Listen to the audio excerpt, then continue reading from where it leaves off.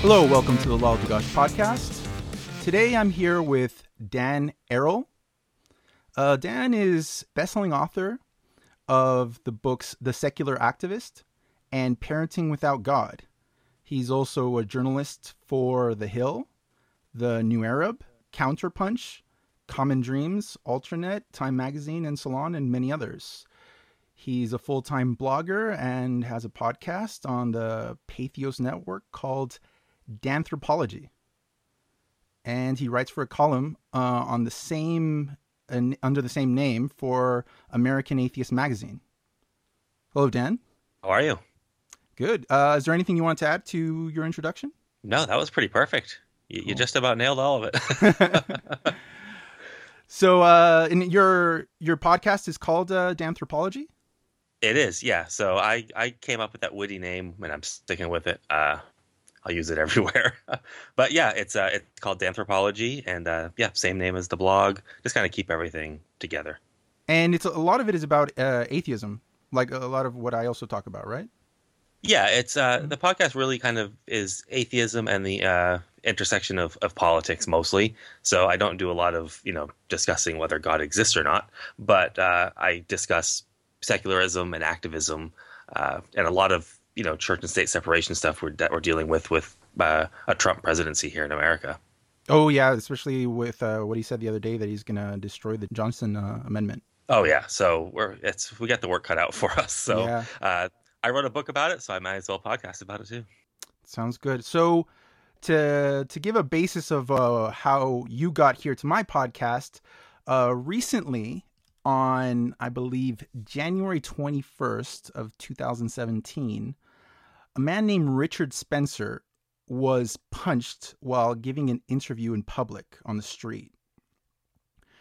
But Richard Spencer is the founder of the alt-right. He founded the name, and he has a homepage called that. And he is a self-proclaimed white nationalist, very much a racist. And I don't think he denies much of that. He sees the United States as a white nation that should remain a white nation. Very against immigration. I heard him say that he's even against interracial breeding. He's been called a Nazi. He denies this. He also denies being a white supremacist. I think Dan will probably agree with me that is very questionable. At a convention that he held promoting Trump, he a lot of references to Germany and Nazism and everything. And at the end, he yelled, "Hail Trump, hail our people," something like that. And then he put up his hand in the Nazi salute, and a lot of people in the public also put up their hand in a kind of Sieg Heil Nazi salute kind of way. So either he is, or he's at least using that kind of language to promote himself, which is bad enough, right? It's to me, it's equally as bad. So him getting punched on the street led to an array of conversation about the video, whether it's okay to punch a Nazi. And not just Richard Spencer in particular, but in general.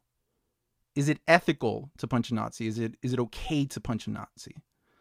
And it got outside just the social media conversation to many articles that when I looked, there's an article on pretty much every platform, from The Guardian to The Washington Post and a bunch of more unknown websites. And I noticed that Dan took the position in favor of punching Nazis. And if I'm misrepresenting, you'll have all the time in the world to correct me and clarify. But basically, you took the position that it is ethical to punch a Nazi. There's nothing wrong with it. And it might be even necessary to do it, which I thought was an interesting point of view to take. Personally, myself, I don't advocate for violence at all just to clarify for this podcast, I don't advocate for violence whatsoever. And personally, I'm of the opinion that there is nothing a person could believe or an opinion they could hold or anything they could say that would justify either me physically harming them or even me condoning someone else physically harming them. So at first I wasn't too interested in the conversation because really it's very pretty much black and white in that sense for me. Just, don't hit people if they all they've done is disagree with you. If they hold ideas, no matter how bad they are, even if it's a Nazi. Completely different situation if it's somebody in self-defense. They're attacking you physically and you have to fight back with physical violence to keep yourself from harm. Then that's where it's a totally different conversation. But if it's just what this person has said, I don't see how it can be condoned. So I'm not really going to try and debate Dan on this issue because my position is pretty clear. It's not that complex. I think Dan's position is more complex, and I have a lot of kind of ethical and more moral questions to kind of, we could go through. But first I want Dan to also talk about the situation and clarify what is his position.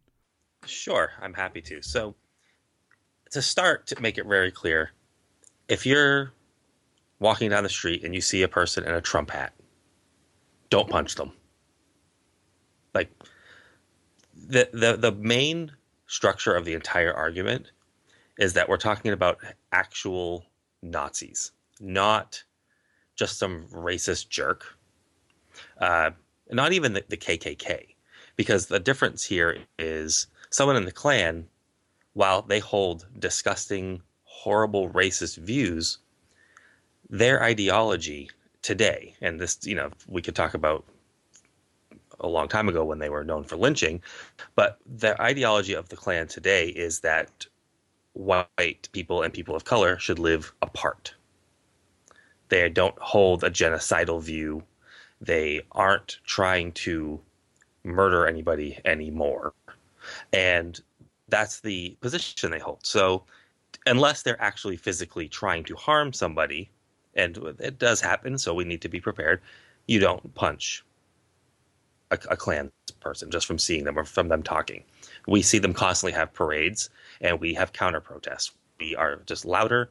We, use words, because I am for peaceful protest in any way that we can until it doesn't work anymore. So to clarify on that, it has to be somebody that we can look at. And you gave some examples of what, kind of constitutes Richard Spencer being a Nazi, using the Nazi salute, using language of the Nazis. But also on his old website, which isn't there anymore, which was alternativeright.com, he hosted 2 different articles, not written by him, but commissioned by him, in which he argued whether or not it was ethical to kill people of color, to eradicate them, what he called, or what the author called, a peaceful ethnic cleansing. And then in another article right after that asked, do people of color actually even serve a purpose? As in, do we even need them on this planet? So Spencer has made it very clear that he envisions a world without minority groups. And that's a dangerous idea. So for me, as a white male, I'm not in jeopardy of Spencer's ideology.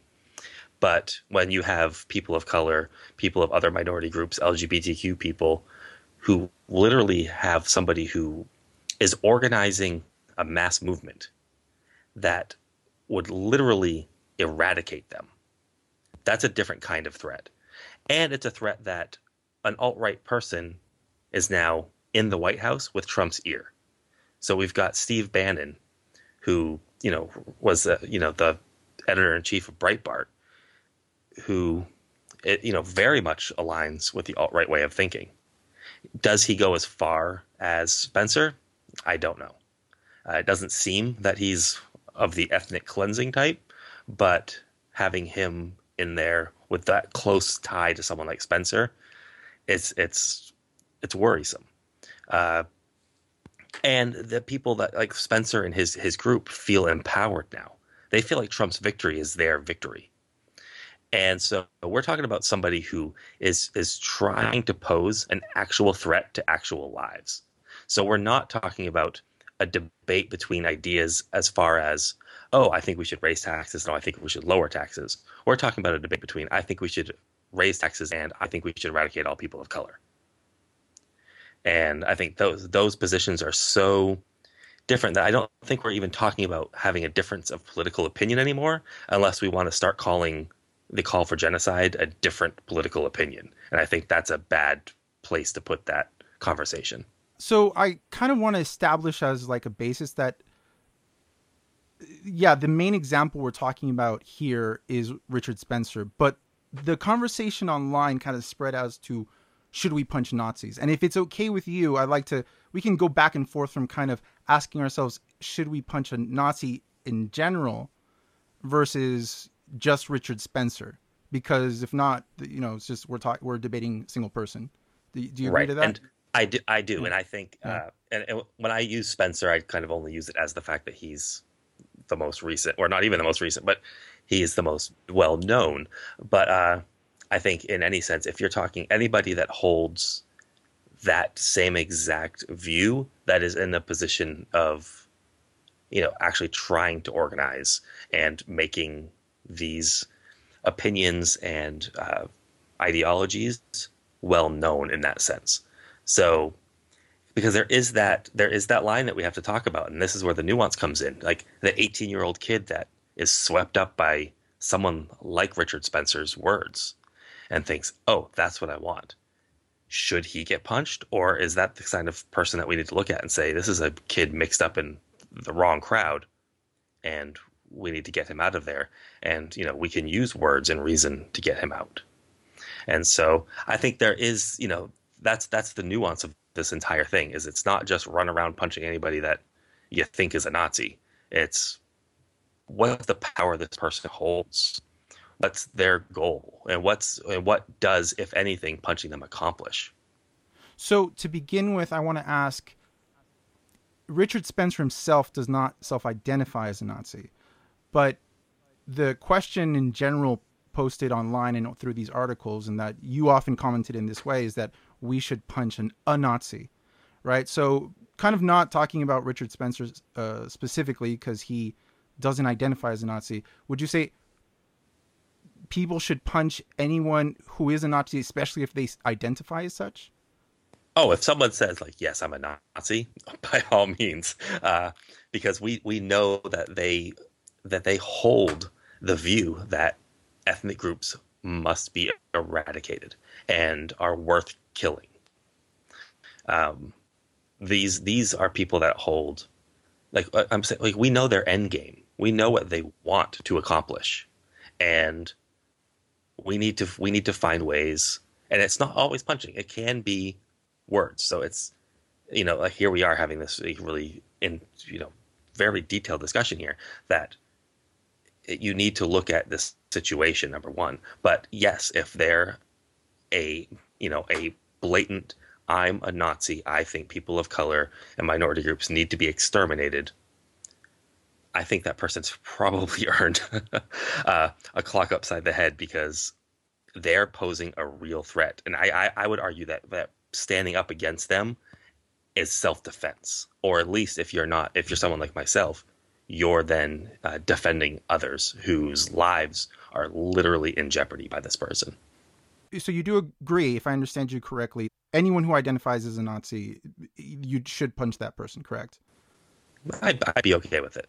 Taking on that, Richard Spencer, for example, doesn't identify as a Nazi. And I even gave examples where I think, you could label him as a Nazi because he does use that language and everything.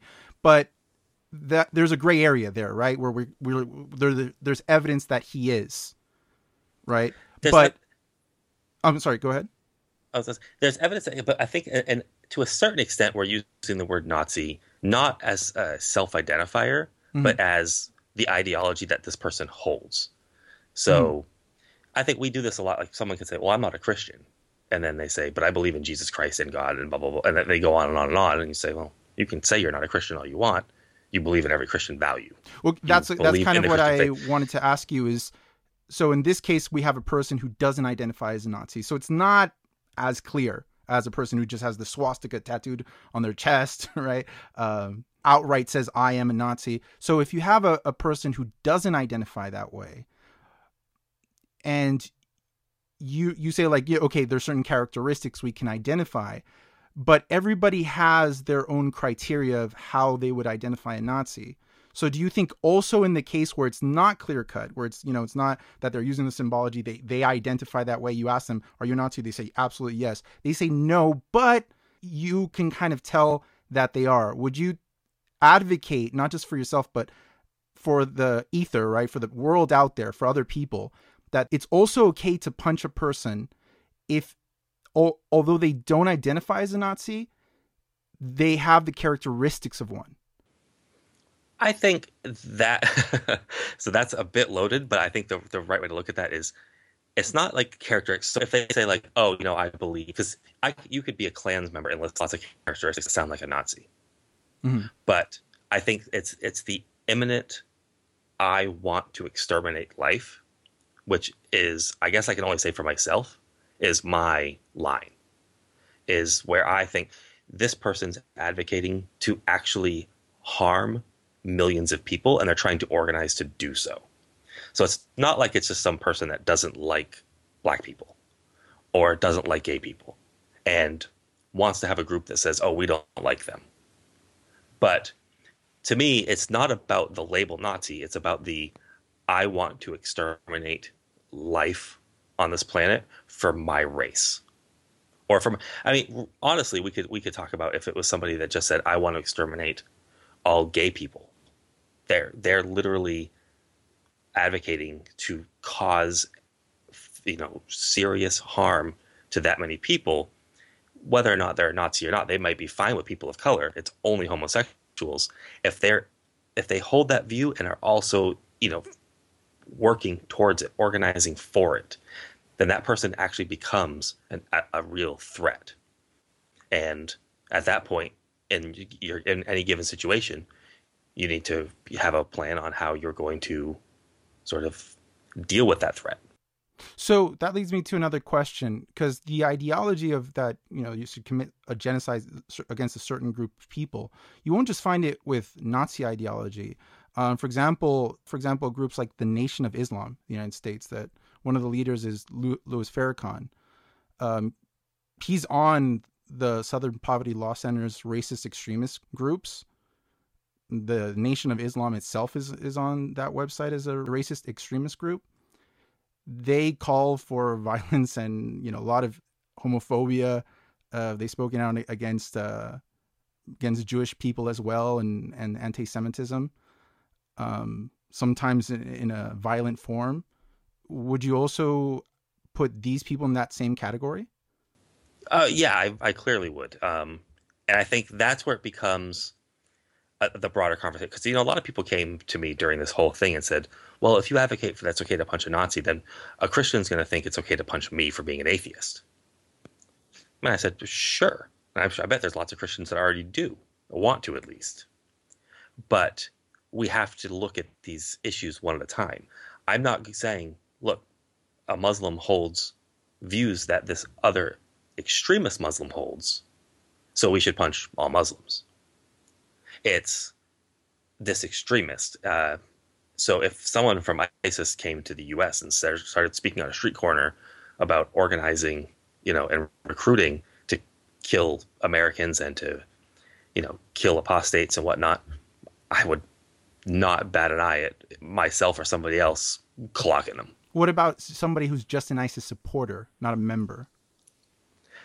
No, and I think that would be the same. I would say becomes the same I was talking about, like with the the 18-year-old Nazi who is swept up in the movement and is like listening and thinking, oh, this guy has great ideas. That person might not be an imminent threat. But Nazis also, you'll find Nazis who hold racist views to different degrees. Not all of them necessarily are genocidal. Some of them believe in the separation of races, just don't believe in interracial marriage. So I don't think that there I think you're then kind of leaving the Nazi sphere, because I think at that point you're talking about racists or white supremacists. And like I said, like the Klan. The Klan is a white supremacist movement, but they're not a Nazi movement because they don't hold the eradication view. And I think that that's a distinct difference that we're talking about here. And I think Nazi could very well be the wrong word, and this is the only word that we all sort of have because it's the word we know. But what we have is a mass movement growing for actual genocide and eradication. And I think we put that into the Nazi ideology because that's what we saw the Nazis do, and they also hold the white supremacist views of the Nazis on top of that. So I think the person that just says, look, I'm against interracial marriage, well, that person's clearly a racist and a bigot. But what if they actually are Nazis? They've read Mein Kampf, they believe in National Socialism, they believe in the anti-Semitism, and they blame the Jews, but they don't call necessary for an eradication of homosexuals and Jews themselves or black people, and they do identify as Nazis.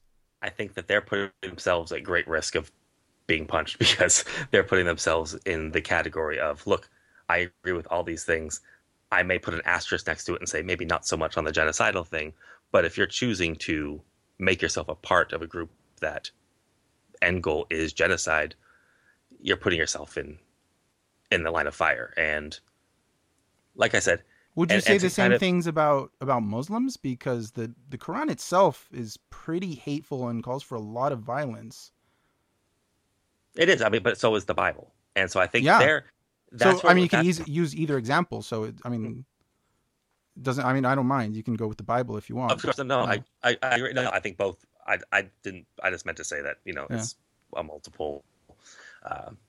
It goes both ways, but I think what we've seen from religion is slightly different than what we've seen from Nazism, where religious groups from Islam to Christianity to all different sects of it. I mean, even Jewish is a great example.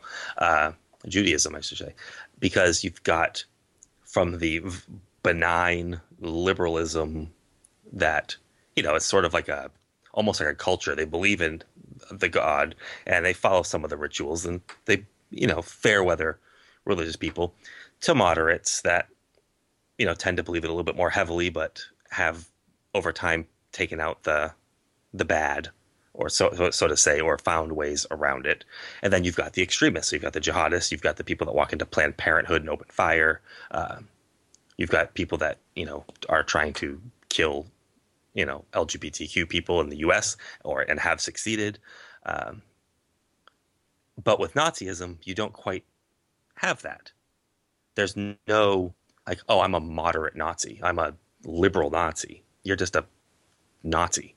And I think that's it's because I think, and maybe it's only me using it this way. So maybe there's a disconnect here. But when I think of Nazi, I think of, the white race persevering by eradicating the minority groups. But there actually are Nazi groups in every country in the world. In Chile, where I am right now, there are Nazi groups, and they're not white. They believe in a lot of the National Socialism, of economics, of race separation. They're also very anti-Semitic. They're usually very homophobic, but they're not white.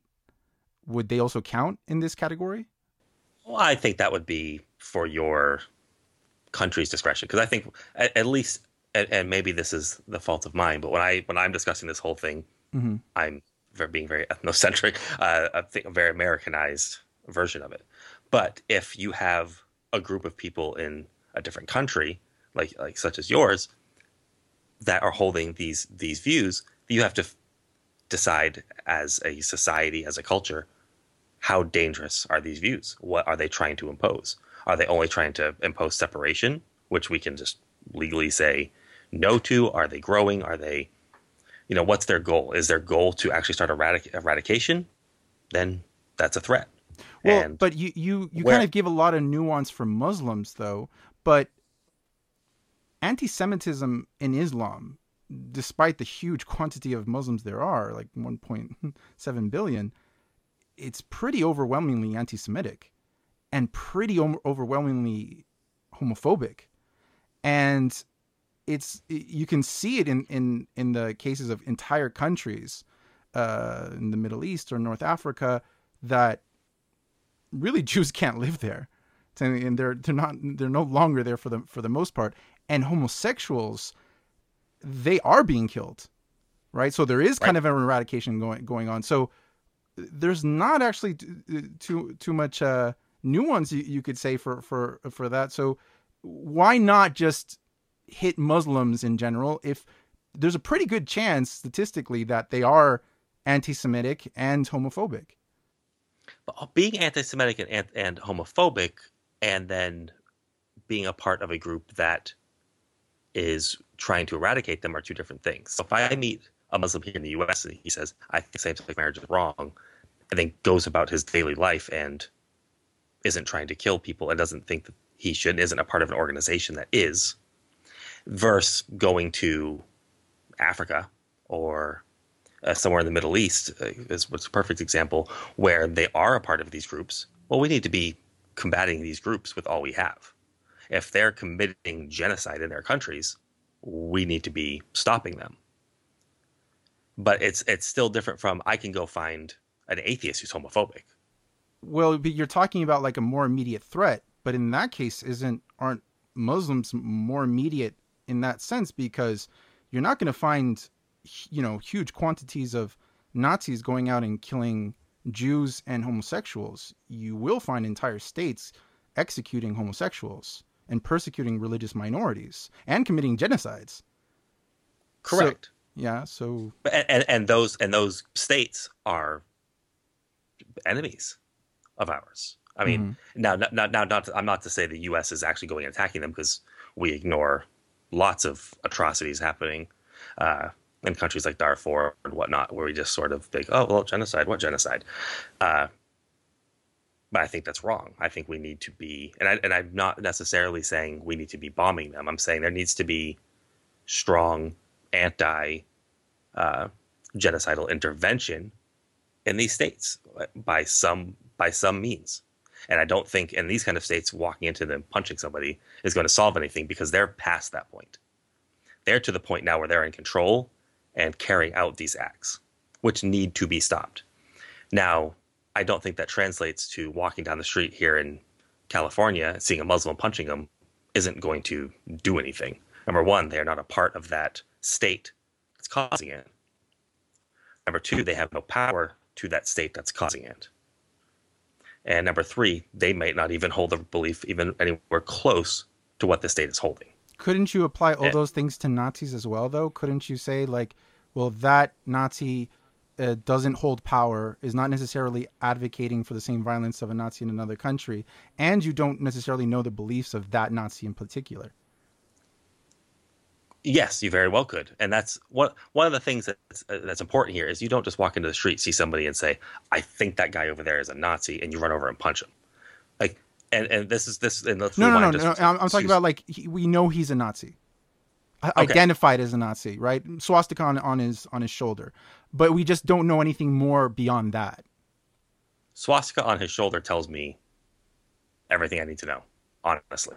I mean, the swastika on the shoulder says, I'm identifying with the Nazi party. That's their identification. I mean, that's like me wearing a shirt that has if you wear a shirt that has a giant swastika on it, you're saying I'm part of this movement. Now, if I'm not, well, that's shit. I shouldn't be wearing this shirt. That becomes a much different scale. So if somebody was walking around, back to your Muslim example, someone walking around saying, I support the genocide or I support the X government, and we know that government is literally genocidal, that person identifies as that. But as I was saying again, we're talking about, so to jump back into the name of Richard Spencer, that's a target. That's a person that we know wields power, wields influence, and is recruiting for his, I want to, commit these acts, and I Oh, can want I to build this throw an movement. example out Or, there for sure, you on please. on what you just said? Because Hmm. so Muslim is too broad, but let's say for some reason you could identify a person as a supporter of the government of Iran. Or okay, and that's, you don't know anything beyond that. They support the government of Iran, and the government of Iran executes homosexuals, attacks religious minorities, calls for the extermination of Israel. They've said multiple times they wanted to burn it in a lake of fire, all kind of things. They wish for death of America. So they are speaking. They have the language of genocide. They advocate for it as a powerful government, and they are actively killing homosexuals and dissidents and atheists. So all kind of atrocities really going on, a lot of power that they're actually executing. In that case, would you also advocate for hitting that person? Again, you don't know what they advocate for. They just say that they support the government of Iran. And we know the government of Iran says this, does this, etc. So I would say no, but Mm-hmm. with the caveat of I would not also advocate for the punching of someone who just says, "Oh, I'm sympathetic," or "I support Richard Spencer," Mm-hmm. because that would be, I'd be running around punching lots of atheists that don't necessarily support Richard Spencer, but are advocating for his right to speech, which to me, you're advocating for the right for someone to promote genocide. I think that's horrendously wrong, and I would love to, have that talk and debate that point. But to me, that's not the punchable offense. The punchable offense is if this person that you're just described was standing on the sidewalk saying, "Come with me. We're going to join together in support of this government, and we're going to carry out these acts," and blah blah, blah, and going on and recruiting and being a vocal aspect of that movement. So, because I think when we're looking at supporters, we have to realize that how many ex-Nazis can we talk to, especially, or neo-Nazis, which is the more general term for what we generally see around the U.S., that are no longer neo-Nazis. They've been argued out of that terrible position. They were, followers. They were just a part of it. They were in it.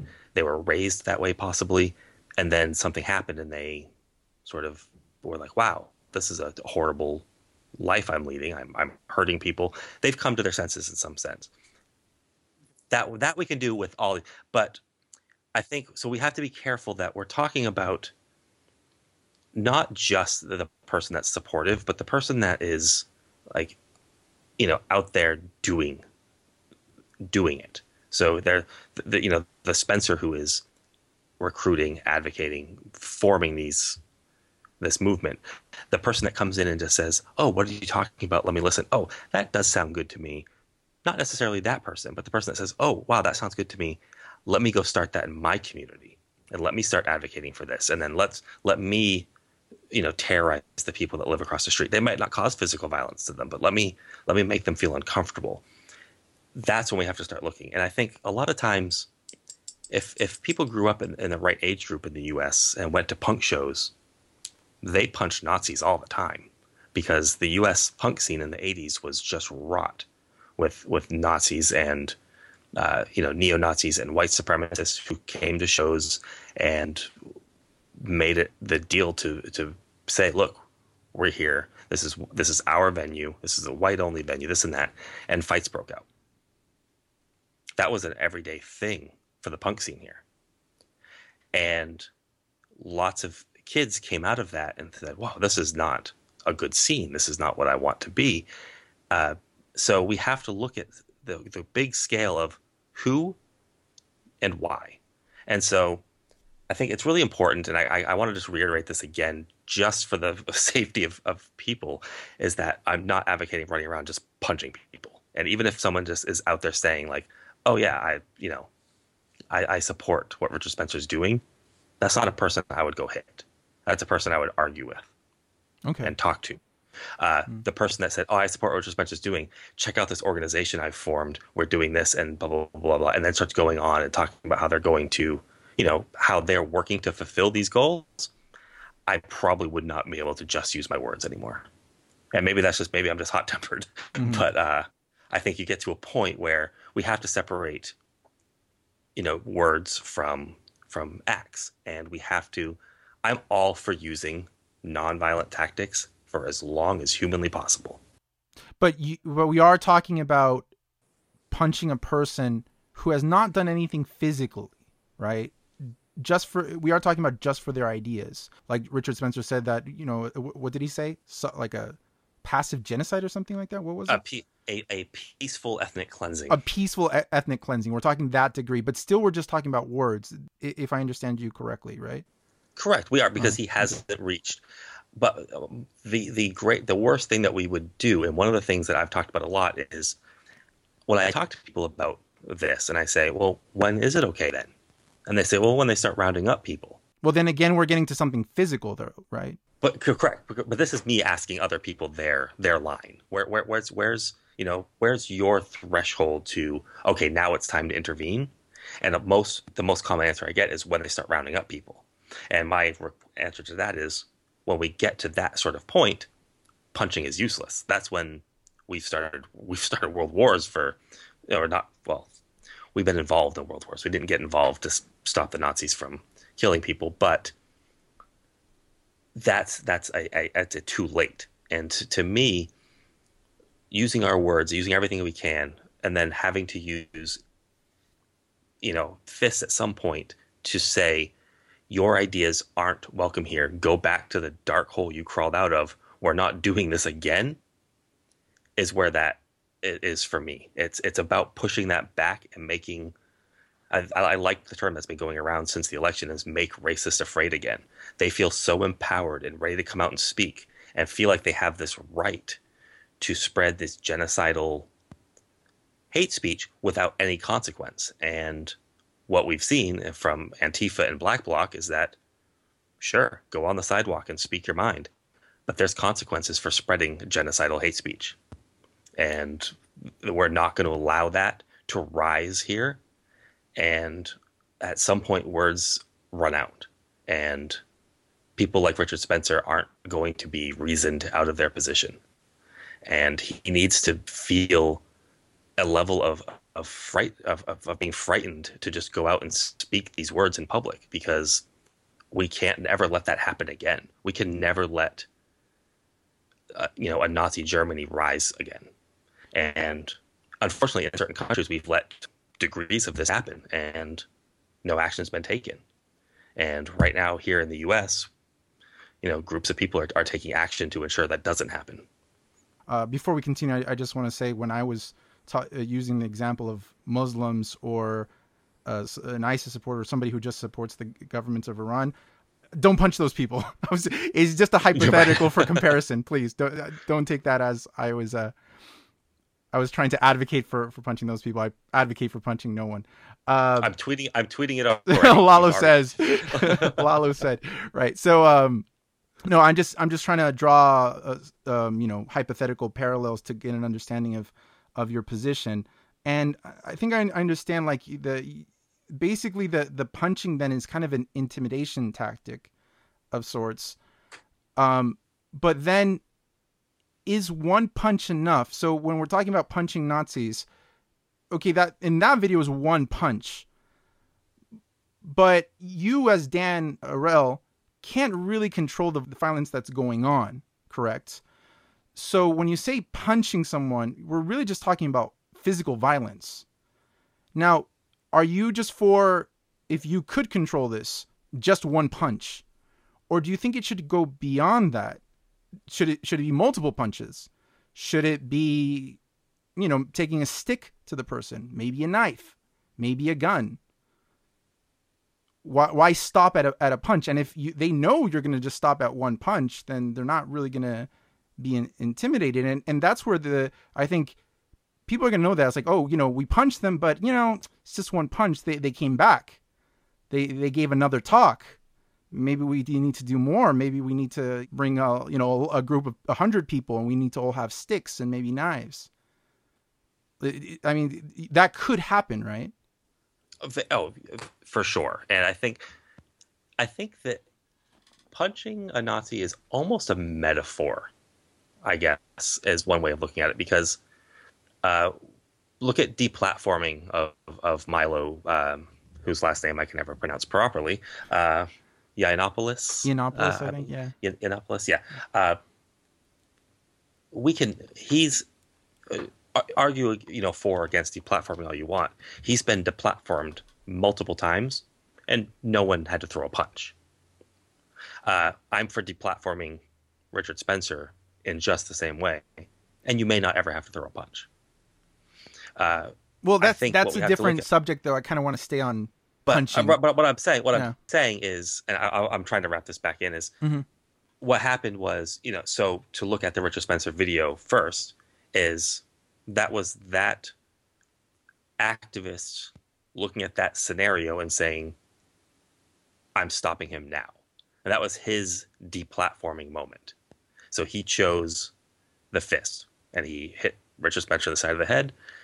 And because punching people is illegal, he took off. Given the chance, he probably would have done a few more hits or kicks. And I don't know where this particular activist would have stopped. But I think, and I can only speak for myself here, and I can kind of speak through the far left groups that I'm, really involved in long discussions we've had about this, is that our goal here, whether it be the punch or some sort of deplatforming tactic, is to make these people feel unwelcome and scared to bring these ideas forward. It's not to send Richard Spencer to the hospital with a cracked skull. And a lot of us talked about, and I'll tell you, there are people on the left that said, nah, send him to the hospital with a cracked skull. I don't advocate for that personally, because I don't think that the goal that we're trying to achieve needs that to go there. People have asked me, at what point do I think we shoot a Nazi? And my answer to that is when other people say we should be rounding them up or punching them. When they're starting to round people up and they have the power and the control to actually commit their acts of genocide, that's when we have to escalate to, these sort of tactics to save human lives. Now I'm looking at this as, what sort of tactics do we have to use to make sure these people cannot be successful in their organizing? And for me, look, if I would have walked past Richard Spencer and saw him speaking that day, I don't know. So let's put ourselves in that situation where, okay, you go and you do punch him, right? Mm-hmm. Punching someone isn't necessarily going to lead to a bloody nose.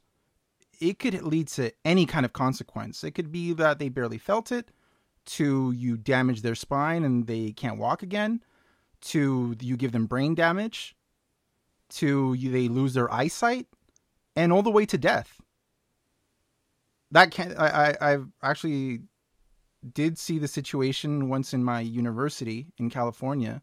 It was kind of a famous case for our school. There was a fight, and literally with one punch, one student hit the other, his head hit the pavement, cracked it open, and he died.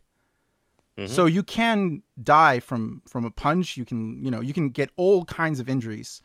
So my question is, are you prepared to accept the consequence, whatever it is, with that punch? I think you have to be. If you're going to throw that punch.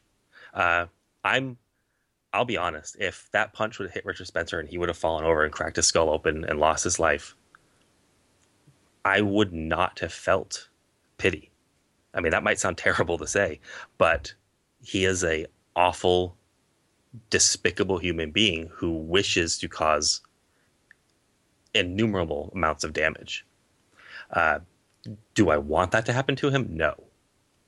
Would I have felt bad about it? No. I mean, when Antonin Scalia died, our Supreme Court Justice, I did not even feel sad for a second that someone like that was gone from this planet, because the damage he had caused and the damage he wished to cause to people was just insurmountable. It was awful. Did I sit at home wishing Antonin Scalia died? Absolutely not. I wanted him off the bench. That's all I wanted. But it's a very different thing when you kind of wish bad people die, or you don't feel empathy if they pass away from natural causes. It's a very different thing when you're the one causing the physical harm, or you're the one killing them, obviously. Correct. And but I think you have to be aware of the end. So yeah, I don't want to advocate. So please don't go kill a Nazi.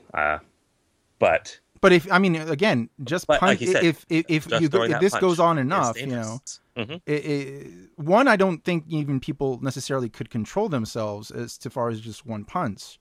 A lot of these cases, it does build up, obviously, to more drastic measures, more, heightened degrees of violence. But even just one stick to the head, one punch in the right place, and you could cause, irreparable damage to the person or just death.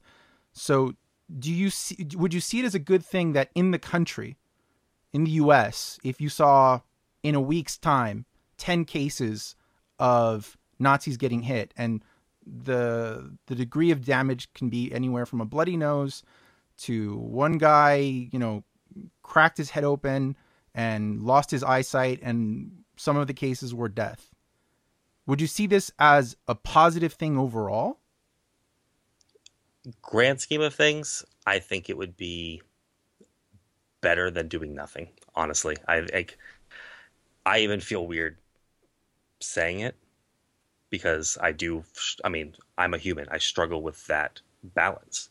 I don't want anybody to die, but I don't want an ideology that is so damaging and destroying to human life to feel that we're too afraid to act against it because one of these literally human pieces of garbage could die. So I don't want to give add a criteria to that. So let's say the 10 people I talked about there in that week who had all kind of different damage.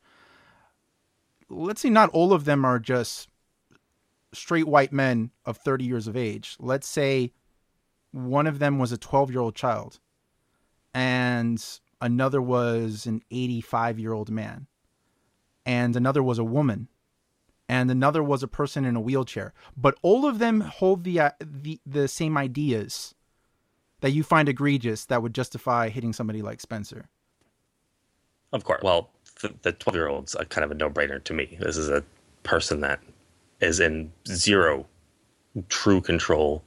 Well, but all of the people we're talking about, for the most part, they get these ideas from the home. So all of these people, even Richard Spencer, I think in the most cases, a lot like religion, it came from the parents. So at some point, Richard Spencer was a 12-year-old kid thinking this. A lot of Nazis are. They had these ideas and inculcated into them at a certain age. Right. But I think, and it goes back to what I was saying, a 12-year-old is never going to be, as a 12-year-old, in the position to organize and or carry out or be in the power 16-year-old to carry could. these things out. Not really. No 16-year-old is going to be taken seriously enough to 16, 18. He might be able to organize teenager, his friends. Let's say teenage age. Okay, but I even brought that up earlier when we were talking. I think these are the people that we can try and reach. And like I said, because to me, it is nonviolence first. And I believe we should always start with the engagement process, with the, why do you believe this? Why, and going through this and having that debate, because people at a certain level can be reasoned out of this. That's why I mentioned like white supremacists that are no longer white supremacists who go on tour with their swastika tattoos to speak about the dangers of white supremacy and how. What about the other cases I mentioned? An elderly man, 80 or 90 years old, a woman, a person in a wheelchair. No problem with those? Well, depends. I guess that would depend on their position. I mean, the person in the wheelchair equal. Equal in the ideology. I'm saying. Are we making them equal to Richard Spencer as an ideology, or the most egregious you can think of? Because I don't want it to be a equal playing field for all these people. I wanted the distinction to be their physical attributes, not so. Okay, all of them believe in in a genocidal kind of idea. They spread it around. They have websites, but they all have these different physical attributes. One is a woman, one is an elderly man, somebody's in a wheelchair. Those elements make any difference for you? Should people go around punching women who are Nazis? Basically, is the question. Yeah, to put that simply, I don't think I can differentiate there. Mm-hmm. Like, I've grown up with the don't ever punch a woman ideal, but I mean, there's plenty of women Antifa members. The Black Bloc has plenty of women in there. If we're going to agree that a man can't punch a woman, there's plenty of anti-fascist women in this planet that will step up to the plate and take care of that. And so, yeah, I don't think that we should be looking at this from a what does this person have for physical attributes. We should look at what does this person wield in power and in strength of this movement, and does intervening physically do anything to stop that? Which I think becomes a whole other topic of not only are we discussing is it okay to punch a Nazi. I mean, you could even agree that sure, someone who wants to commit thing, but then you could have a whole separate argument as of does it achieve anything?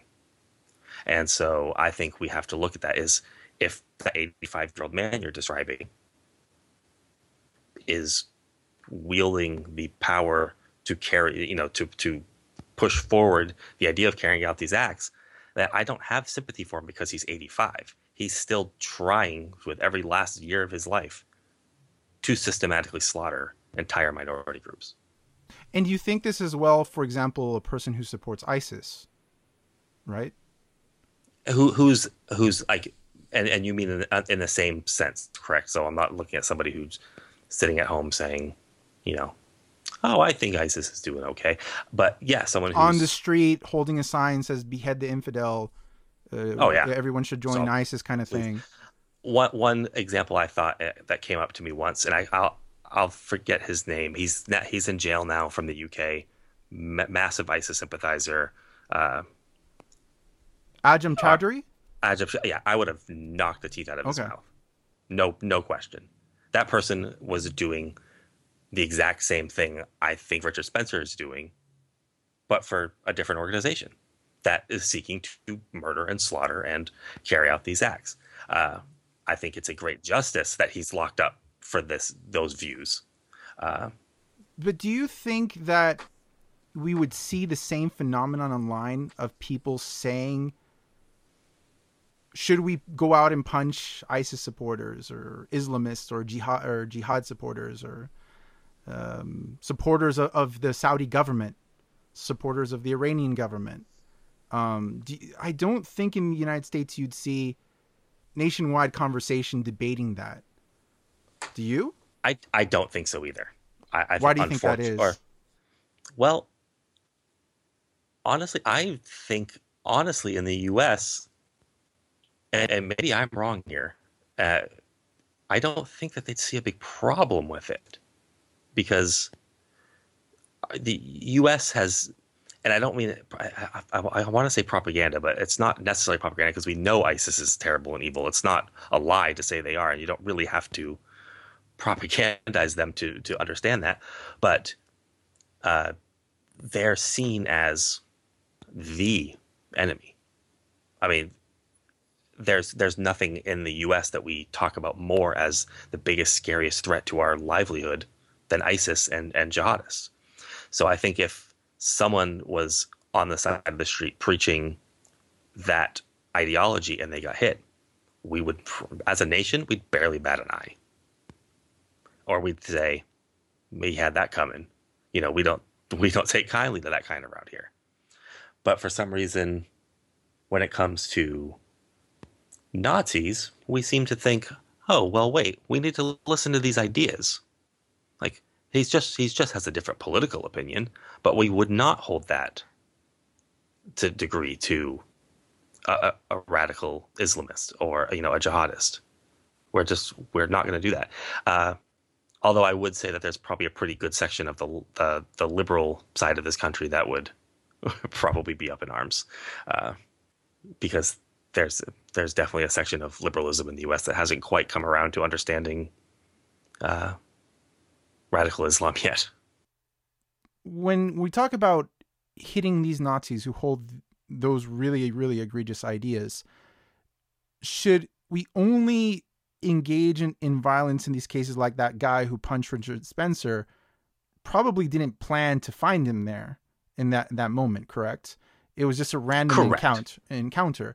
So do you think it would be a good thing to actually be active about it, and that people looked for these for Nazis and went to go hit them and use physical violence against them? No. I think what we need to be looking at is Richard Spencer has a college tour coming up. We need to be showing up to his college tour and shutting it down, deplatforming him. We need to be showing up with violence, with hitting people there who are there to support him. No.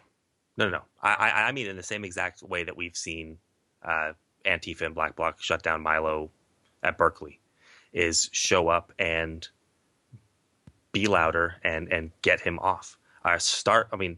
Before that even happens, get him kicked off the campus before he should be, in my view, what he's preaching, so to say, has no place on a college campus. We're not talking about ideas, we're talking about genocide. So I don't think that we need to be even offering him a platform in this sense. He can go speak in his house and invite people over. He can go talk in a field somewhere. But what we need to be doing is stopping him from speaking.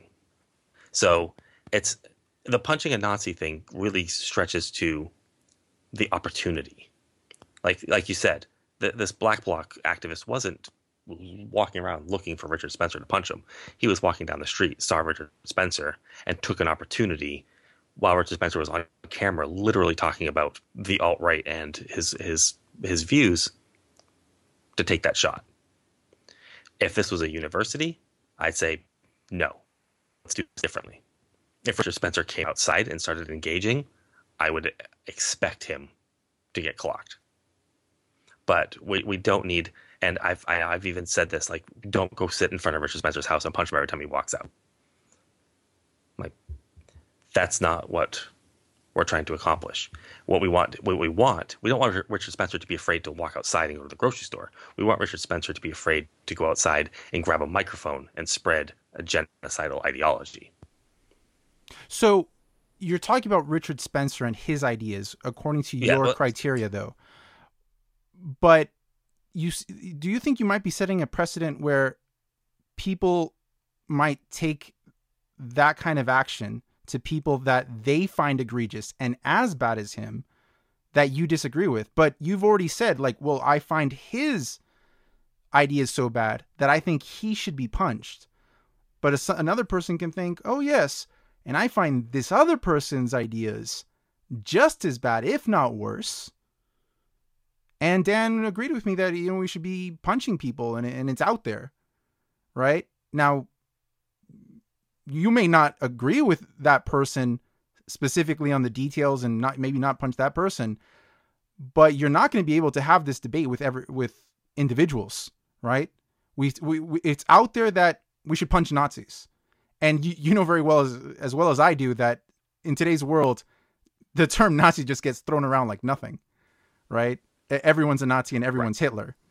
Now, that kind of sounds like a joke, but there are people out there who really think that some groups are as bad as Nazis, right? There are some people who think Black Lives Matter are as bad as Nazis. There are some feminists who think MRAs are as bad as Nazis. There are some Trump supporters who think all Muslims are as bad as Nazis, et cetera, et cetera. Like, you can, find all these kinds of people who think this group is as bad as them, if not worse.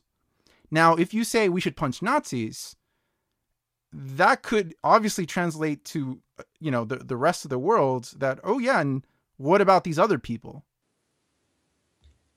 that kind of comes to me as the slippery slope analogy. You're opening the door for more, and Does that I kind bother of look you at at all? Do you worry about it? it's a concern that people. But what I look at is, so a lot of people come to me and said, "Well, yeah, but then Christians are going to think that they can just go kill the people that they think are wrong." And I said, "They do."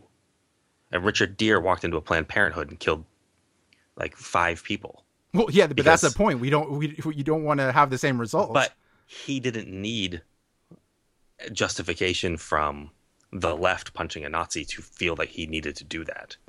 Um, and I mean, this sort of sounds like I'm joking, but like after we defeated the Nazis in World War II, we didn't just go around and keep shooting people. We stopped. Like, so we have to look at ideas. We have to. Not all ideas are equal, and we have to. I what I want to try to remember real quick the wording I used when I wrote this in a blog post is someone had put forward the point that they were against punching Nazis because as an atheist, they didn't want to get punched for being an atheist. Mm-hmm. And at surface level, that sounds pretty valid because we know atheists are rather marginalized. And speaking U.S. centric wise, there's people that find atheism very scary and threatening to their Christian beliefs. And so to think, oh, well, I don't think we should punch Nazis because I don't want to get punched by that crazy Christian that thinks this, that to me rang cowardice. Because I can say that by punching a Nazi, there can be a goal of ending actual genocide. Now, I'm not saying that punch does that, but that's the reasoning behind it. Is you're trying to stop an actual provable, historical evil from rising again. The person that punches an atheist because their Christianity feels threatened by him is just wrong. There's no historical history to show that this person, just by being an atheist, is trying to impose anything on that person. And so if we give into that idea, that means we're then taking the Nazi ideology of genocide and raising it to the same level or lowering it to the same level as other people's really bad ideas of, oh, well, I don't like this person's, men's rights activism. They're as bad as Nazis. Like, that's just plain wrong. And we have to be smarter than that as a people. And the truth is that if somebody really thinks that that's not the punching of a Nazi that's going to open that door for them. If they're ready to punch an MRA activist, or I guess that might be redundant, but an MRA person for those beliefs, they're already ready to do that. That person's already beyond that point. I don't think there's a person that's going to say, "Oh wow, so since I can punch people that want mass genocide, that just makes my idea that this person that thinks that I should be paid 70 cents less deserves to get punched too." I want to touch on what you were just talking about with cowardice. So, for example, there's an MMA fighter called Melvin Costa. I don't know if you're familiar with him. I just kind of found him actually I'm not. preparing for this. Actually, he's not famous too much, I think. But he's covered in Nazi propaganda and tattoos. He's a white supremacist, MMA fighter, professional. Would you punch that Nazi yourself? Would you punch Melvin Costa knowing he's an MMA fighter? Oh no, because I will lose that fight. So by that logic, you would only punch Nazis who are weaker than you? Not necessarily weaker, but I'm not going to set myself up to. I mean, if I saw somebody, but it sounds to me, I gotta admit that sounds a little cowardice in the sense that you're saying you would hit Nazis that wouldn't be able to beat you up back. Yeah, you already got me on that one. But it's the same in the same sense. Like I would not suggest a black blocker go punch somebody who's holding a gun because you're going to be on the losing end of that. I guess when we're talking about punching Nazis, the Nazis can hit back. right? They can. So when you advocate to hit a Nazi, you're putting that person who is punching also in danger, aren't you? You are. And so you have to evaluate your situation. I mean, I'm not going to go punch Mike Tyson for being a rapist because he's going to pummel me into the ground and kill me. Do you think Nazis have the right to defend themselves in these cases? Oh yeah, I mean, you're engaging them in physical altercation. Uh-huh. You're inviting them to fight back. I mean, that's just, I mean, there's no way around it. I cannot set a rule that it's okay to punch Nazis and they cannot defend themselves. If you hear of cases of people fighting Nazis and those people who are attacking getting hurt, would you be okay with that result? With the result of the one doing the hitting against the Nazi, they're ending up in wheelchairs, their head getting cracked open, some of them dying. Do you think that's a worthwhile result from this? I do not want that to happen. But knowing that could happen. But knowing that could happen, that person that's going to do that needs to be aware of what they're doing. I mean, anytime. I mean, you could be in a bar and see somebody harassing somebody and step in to intervene, and the same outcome comes of that. You're stepping into that scenario, and you have to be prepared to do so. So the person that's intervening or stepping in is taking on that risk and responsibility themselves. But are you okay with the responsibility of advocating for those people to do it? Yeah, I am. If that's what that person thinks is the right thing to do. Okay. So this leads me to a question about legality. So technically, if you go up and you punch a Nazi and they hit you back, but let's say the whole thing is recorded, you're still at fault, of course, according to the law, if you hit first. But the law is basically a reflection of what society deems moral, correct? So my question is, do you think the law should also reflect that it should be okay to hit Nazis? No. Why not? Because, and this is, I've actually given this a lot of thought, because a lot of people have brought up different aspects of the law and free speech and, at what lines do we draw? And it's just like you said, the law sort of reflects society's morality at the time. And so if I advocate for a law that says it's okay to punch Nazis, when they become in charge or another group becomes in charge and they have the power to change, quote unquote, society's moral compass, they have the power to say it's okay to do X to so and so. I don't think the state is necessarily the best thing to put in charge of such laws, because we've already seen that slavery was once legal. Like things like that. Like laws aren't always the best redeemer of what's actually morally right. There's a meme going around from a website, and it's like a punching Nazi FAQ. And it says, well, what do I do after I punch a Nazi? And it says, run. It's still illegal. It might be moral, but you're still going to get arrested. And the thought process is look, we're not looking to change the laws to make it open season on Nazis, because we understand that law can be changed to be open season on X, on white people, on atheists, on Muslims, on Christians, on but isn't Jews. that an argument against you? Because if you believe the law is correct, and the laws are a reflection of what's morally correct and ethically correct, but I don't necessarily think the laws are correct. I just don't think that the laws are the best way of dealing with situations like this. I don't think that it should be the state that's deciding who and what and when can be deemed worthy or unworthy or bad or evil, because who's to stop the state from becoming the evil?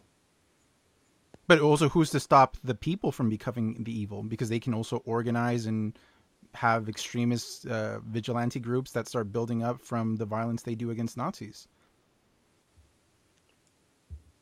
Well, that will become the difference of opinion on extremists, because I think there's probably quite a few people that would label Antifa as an extremist group, and I would not. Do you have confidence that people could actually have the rationality to actually measure this well, to actually organize themselves in a way where they attack Nazis under the right criteria that you agree with and use the exact right measure of violence that you agree with? Do you think that's possible? That it'll stay within that criteria? I think for the most part, yes. You have Because a now lot more confidence in humanity than I I do. think maybe I do. uh, no, I do. I think the people that are willing to do such a thing uh, have put a lot more thought into it than the person that just slugs somebody on the side of the street for no reason. Uh, I mean, I think we see casual acts of violence every day. Just the guy that loses his cool at the bar, the guy that loses his cool at the guy that cut him off. We see these things constantly, and so I don't think that that's not going to be. I'm not going to have this wonderful utopia where only the perfect, this person meets every check mark, gets hit someday. But I think the people that are having this discussion, the people that are really involved in these sorts of actions, and I'm talking from the protests to the guy that punched Richard Spencer, are putting a lot more thought and care, and it's not just run of the mill people running around the streets doing whatever they want. These are calculated actions, they're calculated protests. They know what they're doing. As it grows, if it grows, I shouldn't say as it grows. If it grows, I'm hoping it doesn't, because I'm hoping that Nazism does not spread. I'm hoping it starts to squander again. I want it back where it belongs, in the trash bins of history. But in that case, like that's what you want. You want it to be in the trash bins of history. You don't want these people out there doing what they're doing and everything. So my question is, do you think that punching people is effective? Do you think violence is going to lead to the results that you want? Short answer, yes. Long answer, it needs a lot more than that. That's not the be all end all. I can't think of any example historically where violence such as you're describing, the social kind of vigilantism, where people are attacked for their ideas by just citizens who deem them deplorable, works in a kind of very humanitarian kind of way with a good result. Well, I guess you'd have to define good result. I think we've seen plenty of citizens rise up and take action. Results will vary depending on how that goes. But I mean, look at different governments being overthrown by people. But we're not talking about the people overthrowing a government. We're talking about people attacking other people in their society for the ideas they hold. Not exactly the same thing. Not exactly, but that's what they're working towards. The Nazis don't want to just be a part of society. They want to run society. Isn't that also kind of what they say about the Jews, though? Don't Nazis say it's like, oh, these people are deplorable for their ideas and how they think, and they also, hey, they run the government. We don't have actual evidence that that's the case, though. These are people spreading a hateful message against Jews with no backing. At this point in history, in 2017, we know what the Nazis want. They've already shown us once. So in this circumstance, and that's why I oftentimes don't like to completely go back and compare it to what if in the 1920s someone had punched Hitler, because it doesn't equate. Because at that point there was nobody to point back and say, yeah, but look, 70 years ago X. They don't have that. Today we know what this movement is trying to do. So we have to look at it and not so much a historical context of how do we fight it, but in this has never truly happened before in this way. How do we stop it from? How do we stop history from repeating itself now? Because that's what they want. They want history to repeat itself. And if we don't step up and take multiple layers of actions, they're going to succeed because they've already shown us that they can succeed. They elected the president they wanted. They put people in power they wanted. So you tweeted, in this kind of whole debate over many tweets, but one of your tweets I thought was interesting, kind of speaks to this a little. You tweeted, "If I was on a plane filled with 1,000 Nazis, I'd take it down myself." What did you mean by that? So that was the response to the meme going around saying that people wanting Trump to fail as president was like wanting your pilot to crash the plane. They were trying to say that we should all want Trump to be victorious as a president because then we're victorious as a country. What I see in that stance is I, of course, want Trump to be a horrendous failure because the things he's trying to accomplish, I don't want him to accomplish. What would make him a quote unquote success would be detrimental to humankind. A permanent Muslim ban, a wall that keeps immigrants out, guns in schools, no health care, all these things I think would be failures. So in a sense, I was kind of only making a joke that people just really took seriously and hammered me for days and days. But what I was saying is, well, I think it combined during the same time you were saying we should punch Nazis. So right, it sort of overlapped. Yeah. But the whole analogy was here we are, America's a plane, and we don't want it to crash. Well, I don't want Trump to be a failure, a success because of what his success means. And I kind of took that and said, if I was on a plane that was filled with, I think I said 1,000, which would be a huge plane, but let's say 100 Nazis, I would take that plane down. These are 100 people that want to cause how much damage versus just me. Do you think then in that case, would you be okay with kind of committing a genocide against the Nazis, like all neo-Nazis in the United States? No, because I don't think we have to do that to be successful. I don't think that's a necessity. I don't think that would be. I'm trying to think, because in the grand scheme of things, I believe in a right to life for everybody. I just think that if you hold genocidal views, that you have to there's consequences for those views. I don't think wrangling up neo-Nazis and exterminating them is a necessary step to that goal.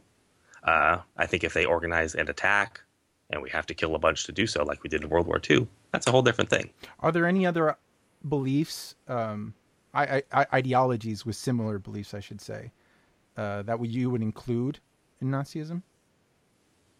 In Nazism? I'm sorry, aside from Nazism. Well, I think we touched on, jihadism. Mm-hmm.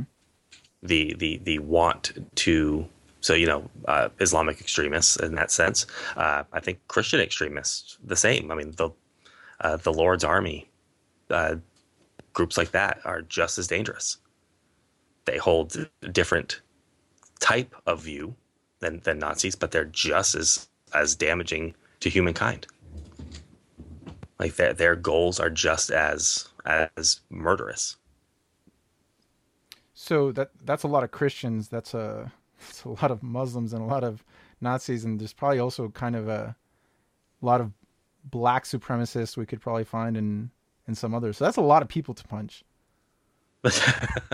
We'll be busy, but think of it this way: the U.S. as a state is fighting, at least to what they believe is the right fight, against radical jihadists. I mean, now our government calls it radical Islam, but before we wouldn't. But we're fighting against that. We are bombing ISIS. Those people are taking physical action against others, though.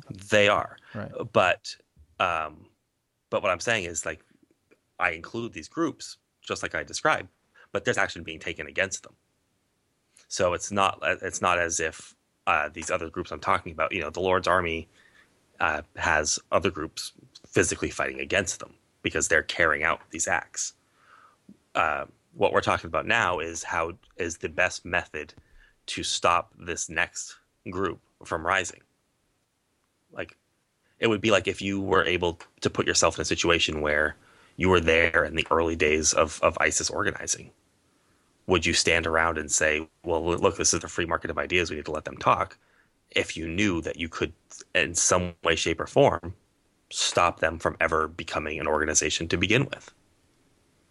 And given the amount of damage ISIS has done, I think the average person would say, look, if I was in a position where the founders of ISIS were within my grasp, I would do something. You tweeted an article that's called Why Punching Nazis is Not Only Ethical, but Imperative. And towards the end of the article, it says, the vulnerability of Nazis cannot be revealed through debate.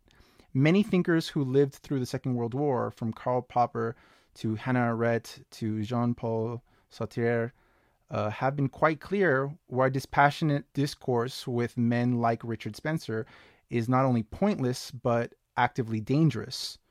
The use of force, by contrast, does reveal the shared humanity that Nazis deny. So it says that not only does it oppose even debating Nazis, but that even trying to speak with them, trying to reason with them can be dangerous itself. Do you agree with that? To the degree that we've spoken, yes. I have absolutely zero interest in engaging in a debate with someone at Spencer's level, because that person is they're not holding debatable ideas.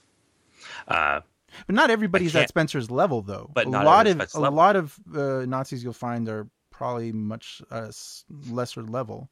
No, correct, and that's like I said earlier, like the 18-year-old who I think is probably still reachable, is probably still, and there's probably 30-somethings who just got into it who aren't as in depth and as ingrained in their system, because one thing we know is that these white supremacist groups and organizations actually prey on working class white people in the South. And to establish that that person doesn't hold as egregious belief as somebody like Richard Spencer, to just know that, don't you have to engage with them in discourse?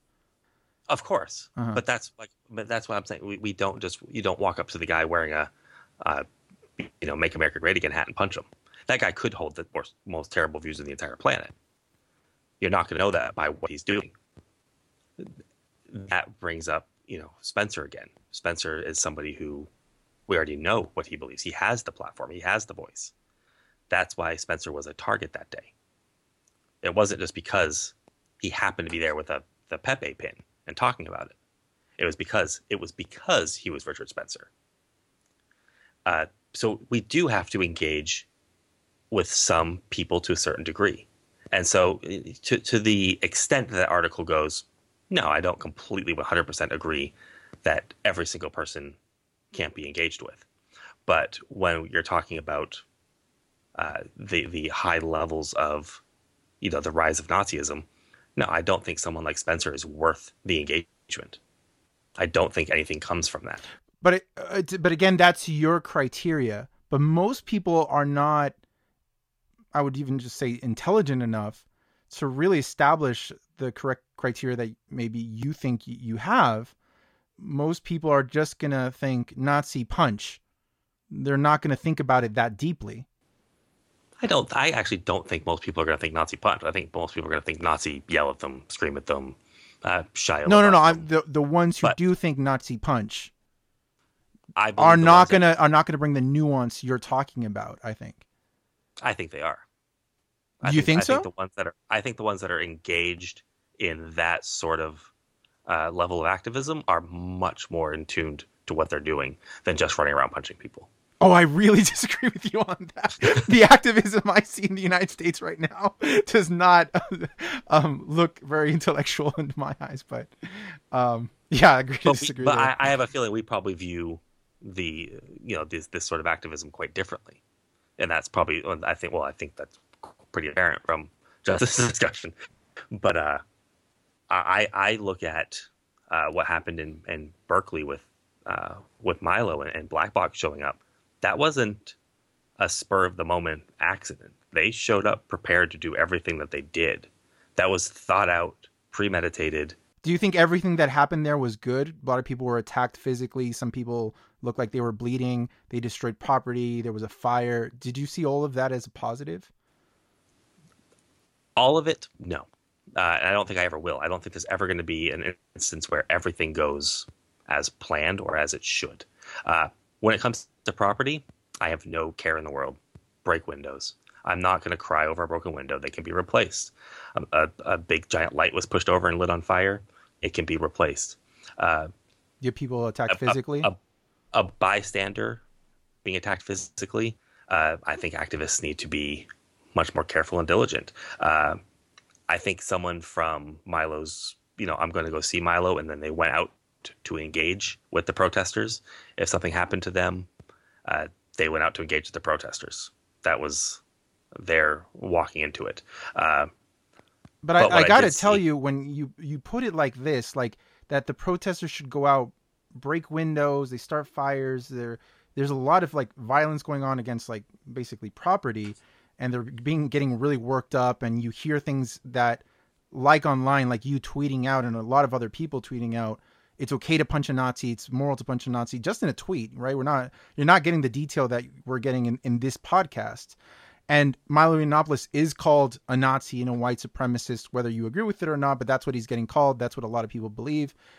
I just don't see that restraint happening to a perfect degree as you suggest. I don't think that could ever happen. Yeah, it will never be perfect. But and you're okay with that result? You're okay with it never being perfect and people getting hurt? I think that it would happen and I don't mean to punch, but people are going to get hurt if we do nothing. Well, people are getting hurt in the protesting, though. Right. But that's that. I mean, it seems like the results you're fighting against, that the problem is in the process of fighting against it, right? So you're worried about somebody maybe committing violence because they hold certain ideas. And you're like, oh, that violence is a problem. But in the process of fighting against it, you're committing violence. So you're doing the act you're fighting against. And it's only a potential result in that case. You're actually executing it. Well, to break up violence in two parts. Number one, because you mentioned it in two different contexts, property and people. I don't think breaking a window is violent in any way, shape, or form. I don't apply the word violence to property because it's an inanimate thing. If breaking a window means that Milo can't go speak on stage, no. I'm talking about that people were hurt, like people are attacked. Yeah. Yes, it's unfortunate. I don't want people to be attacked, but there is a imperative Milo or Spencer or just John Doe that is at that level. As you know, it's not Geraldo Rivera going to speak about trickle-down economics. It's somebody going to teach you how to dox immigrant students at your school. It's someone to talk about peaceful ethnic cleansing. We sort of on the left throw around the term by any means necessary a lot. A lot of people take that to mean many different things. I don't like the word collateral damage in the sense because we talk about collateral damage way too much in war with, that wedding got bombed. It's collateral damage. Nothing is clean. Nothing is perfect. And having to literally standing up against fascism and Nazism and white supremacy is going to be dirty and it's going to be messy. And I think the end result of stopping it from rising again has to remain in the forefront. We have to look at what steps do we have to take on multiple different levels, from dialogue to direct action to just protesting and signs and petitions, all of it combined. What actions do we have to take to stop it from rising? I find it very strange, though, to take the position that person is advocating for potential violence, and we must stop that potential violence by any violence necessary because violence is bad. I find a lot of contradictions in that. I don't see that there's much contradiction there. Really? I don't think being violent against somebody who is literally trying to so violence against a person who is advocating for the murder of millions. I see no contradiction in using violence to stop that person from committing a greater act of violence. I think it's a self-defense act, or it's a defense of others in a situation. Well, we're not talking about them committing the act of violence. We're talking about them talking about that act of violence. We're stopping them from being able to commit it or wanting to commit it. We are trying to step in now before it rises. We're trying to stop this before it's too late. They have their goal, and they are organizing, and they are gaining power. So this is like Minority Report pre-crime kind of thing. But this isn't pre-crime because they've announced the crimes they want to commit. It's not. We're not reading their minds and saying, "Oh, I bet this person probably wants to do this." These people have made their goals clear. I mean, we know that when Spencer speaks out, we know that when people from his organization show up and speak out, and other groups, other neo-Nazi and Nazi groups around the country and around the world show up and speak out, they've already laid out what their platform and their goals are. So it's not Minority Report in the sense that we're predicting what they want to do. We know what they want to do. And this should be applied also for people who advocate for radical Islamism as well. I would have to say, yeah. If you're advocating for the radicalism, for the for the murder, for the all of it, yeah, you're that's just as dangerous. It's systematically dangerous ideology as well. I mean, it's no less safe because that there are in fact moderate reformists, liberal Muslims. The people that are still on that far extreme side are just as dangerous and trying to and or are murdering people. So, I mean, to a degree, there's sometimes, and I think it doesn't apply as much to the U.S. when we're talking about it, because I don't think it's at that, and I don't mean to say as compared to Nazis, I just mean as compared to the rest of the world, we don't have, radical jihadism carrying out the level of acts that they're carrying out, in other countries. You don't think that this kind of actions of attacking people physically, you don't think that could maybe radicalize them and push them to get even more active? That it can have the reverse result that you want? They feel more empowered. They feel more like a victim. They feel more like, okay, now we need to use more violent tactics ourselves. We need to grow ourselves because they feel pushed up against the wall. You don't think that that could probably be the result? I don't think they need that for the result. I think that the thing that we're dealing with, and so two parts to your question is yes, short answer. Mm-hmm. They very much will. I mean, they play the victim constantly. They love playing the victim. That's their shtick. They're the toughest people in the world, and they call us all snowflakes, and then they crawl around calling themselves the victim constantly. I honestly don't know at this point if you're talking about Muslims or Nazis. because the radical jihadists are also the big crybabies as well. So, but I'm gonna read something. I happen to have something pulled up on my laptop. So I wrote myself a couple notes in preparation for this. Yeah, and there was one really great. I mentioned this frequently asked questions thing earlier, but someone said, "But doesn't this just give the other side ammunition?" Which I kind of feel like sort of overlaps what you're saying. Mm-hmm. They get to play the victim. They radicalize. And the answer I kind of like, because they said the other side of this argument, the Nazis, are lying Fs. I don't know if I can swear on this show. Who can twist any piece of information into a swastika-shaped balloon animal if you engage them in good faith. Lacking a piece of information, they'll just make it up. You might as well punch a Nazi.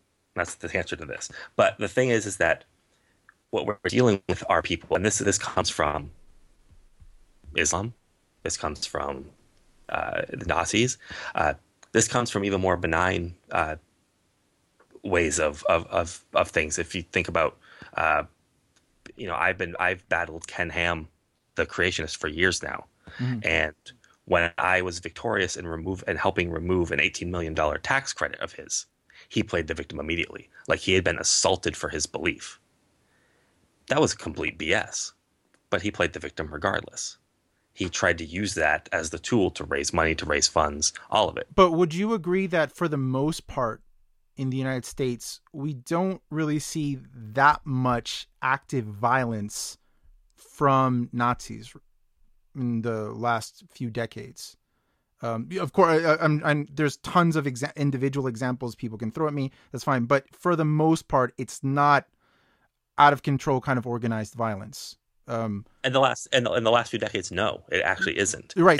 But do you think that if you start with this kind of action, that okay, punch Nazis and the aggression against them gets worse, do you think that they start thinking, well, now we need to defend ourselves physically, right? And maybe we need to preemptively do attacks. We're gonna expect that they're gonna show up to a talk at some place where Richard Spencer is going to talk, or someone else, and we need to be prepared. And anybody who comes near us or looks like they're going to attack us, we need to act violently. You don't think that could start taking that pace towards violence?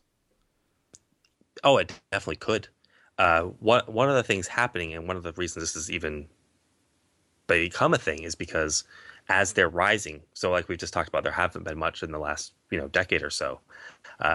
We're now seeing this group rising, empowered. We've now seen hate crimes since Trump's election actually increase in many areas. I mean, we've seen countless stories come out, and like you said, we can find individual actions here of people just pumping gas and being told they're not welcome in this country anymore.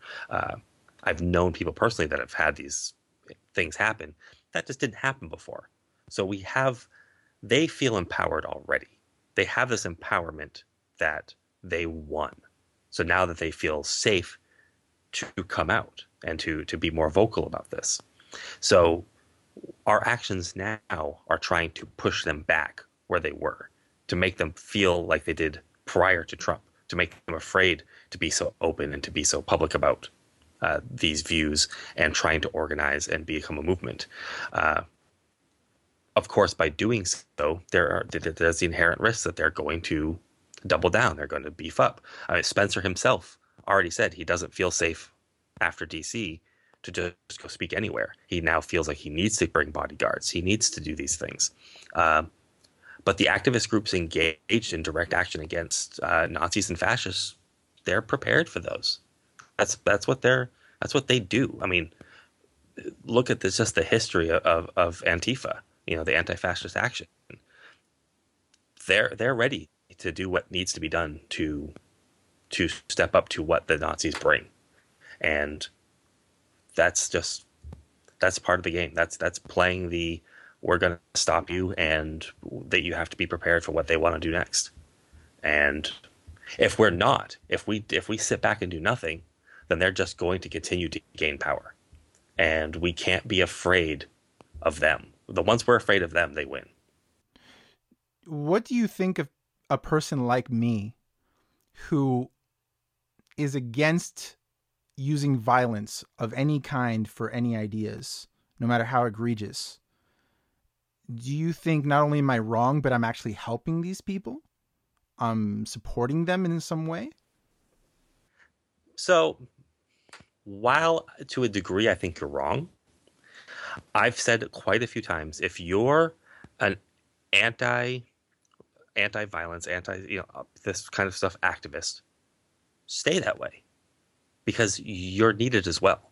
Because like I've said a couple times, the approach to killing Nazism isn't single layered. It isn't violence. It's multiple things. It is the dialogue. There needs to be people that can do multiple things at multiple times in multiple situations. We don't need everybody running around punching people. That doesn't solve every situation. That isn't going to be a tactic that works every time. there needs to be people that, have multiple levels of action. So no, I would not come on here and argue that you need to change as a person, or that you need to go punch a Nazi. I have quite a few friends that I talk to regularly that advocate for the argument I'm making, that it is justified and moral to do so, that I say many times that they would never actually do it themselves because they just can't. They don't have that capability. They're not wired for that. Mm-hmm.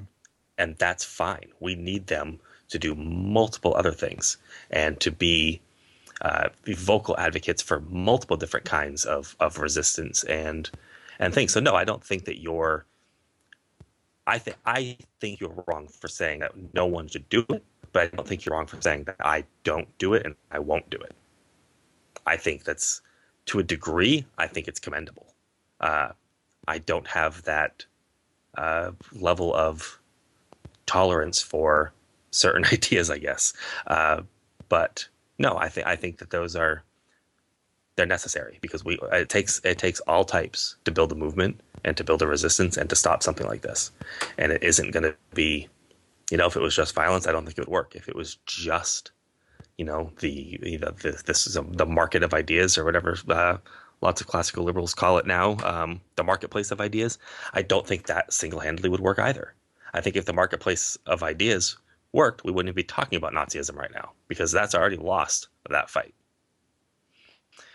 So I think it's multi-layered and it takes all different kinds of activists.